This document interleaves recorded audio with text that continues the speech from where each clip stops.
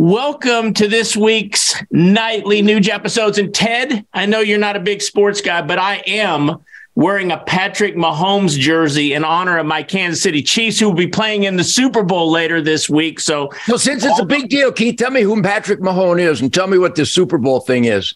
Listen, Patrick Mahomes. I know what the Super Bowl thing is, but Patrick Mahomes is the best young quarterback in the league. He plays for Kansas City. He's a great young man. The gladiator, a warrior, an athlete, the Bruce Lee of football. God bless this guy. You know what? Great segue, Ted. You mentioned Bruce Lee. So let's talk about China. So, I mean, there's so much stuff going around right now, but basically there was at least one Chinese spy balloon that entered the United States airspace in Alaska, came across all that open, rugged wilderness where there is nothing but caribou and wildlife, came down into the continental U.S., traversed the entire country, and we let it finish its mission and didn't shoot it down until it got off the coast of the Carolinas in the Atlantic.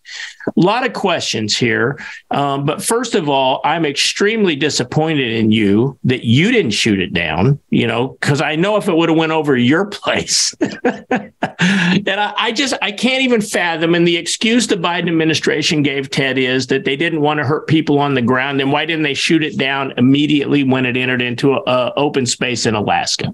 You opened up by mentioning that there's a lot of questions. No, there's not. Nobody asked the stupid question, geez, why would we allow a Chinese communist spy apparatus to go over America? Nobody asked that question. The only thing on real honest Americans' minds are shoot the son of a bitch down the minute it enters our airspace. Nobody's going, geez, should we shoot it down when it enters our American airspace? Nobody asked that question except the squad and Adam Salwell, because his whore Chinese spy might be in the balloon. This is just planet of the communist cuckoo's nest ape stuff.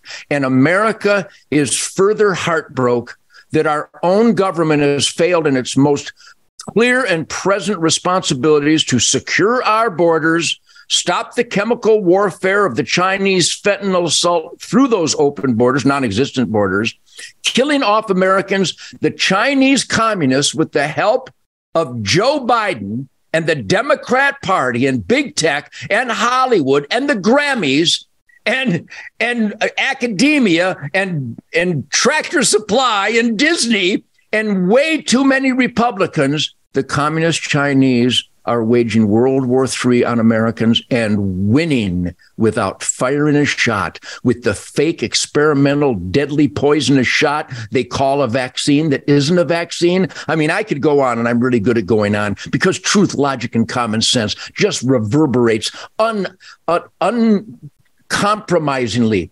uninhibited, glowingly in my heart and soul and in the heart and soul of Americans everywhere. This government of the United States of America, this breaks my heart. I've said it so many times, and we're never going to stop saying it on the Nightly Nuge. Tell everybody there is a Nightly Nuge. The government of the United States of America is the enemy of the United States of America. Prove me wrong, because the evidence to support that truism is inescapable unless you are a member of the Michael Moore, Mark Milley fan club of devious, transgender, crotch twerking. You mentioned big tech. Do you know, Ted, last week we had great guests, Dr. Carla Dean Graves, one of the doctors really on the cutting edge of a hero. All this. Well, when we aired those shows last week, YouTube banned the Nightly Nuge for 2 weeks because of medical disinformation. That's heartbreaking.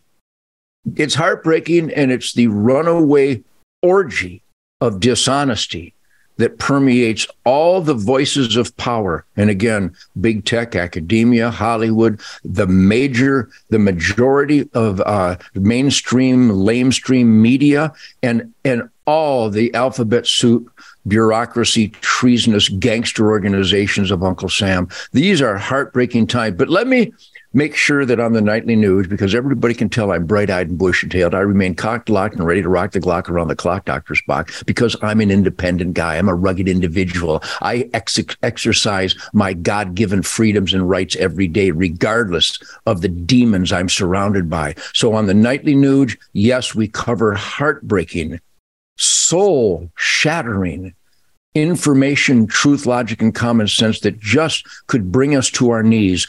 Don't fall to your knees. Stand strong, America. I come in every day all disheveled because I do my chores. I filled a bunch of feeders. I fed the duck ponds because the duck season is over and I like to feed wildlife. I filled my bird feeders this morning. I worked on my Bronco. I got my old zebra Bronco running finally because of great mechanics and dedicated heart and soul horsepower Detroit muscle people. So I keep the positive way above the negative. So on the Nightly Nuge, it is about spotlighting cockroaches. But don't let the cockroaches determine your life, liberty, or pursuit of happiness. That's the most profound, important statement we can deliver here on the Nightly Nuge.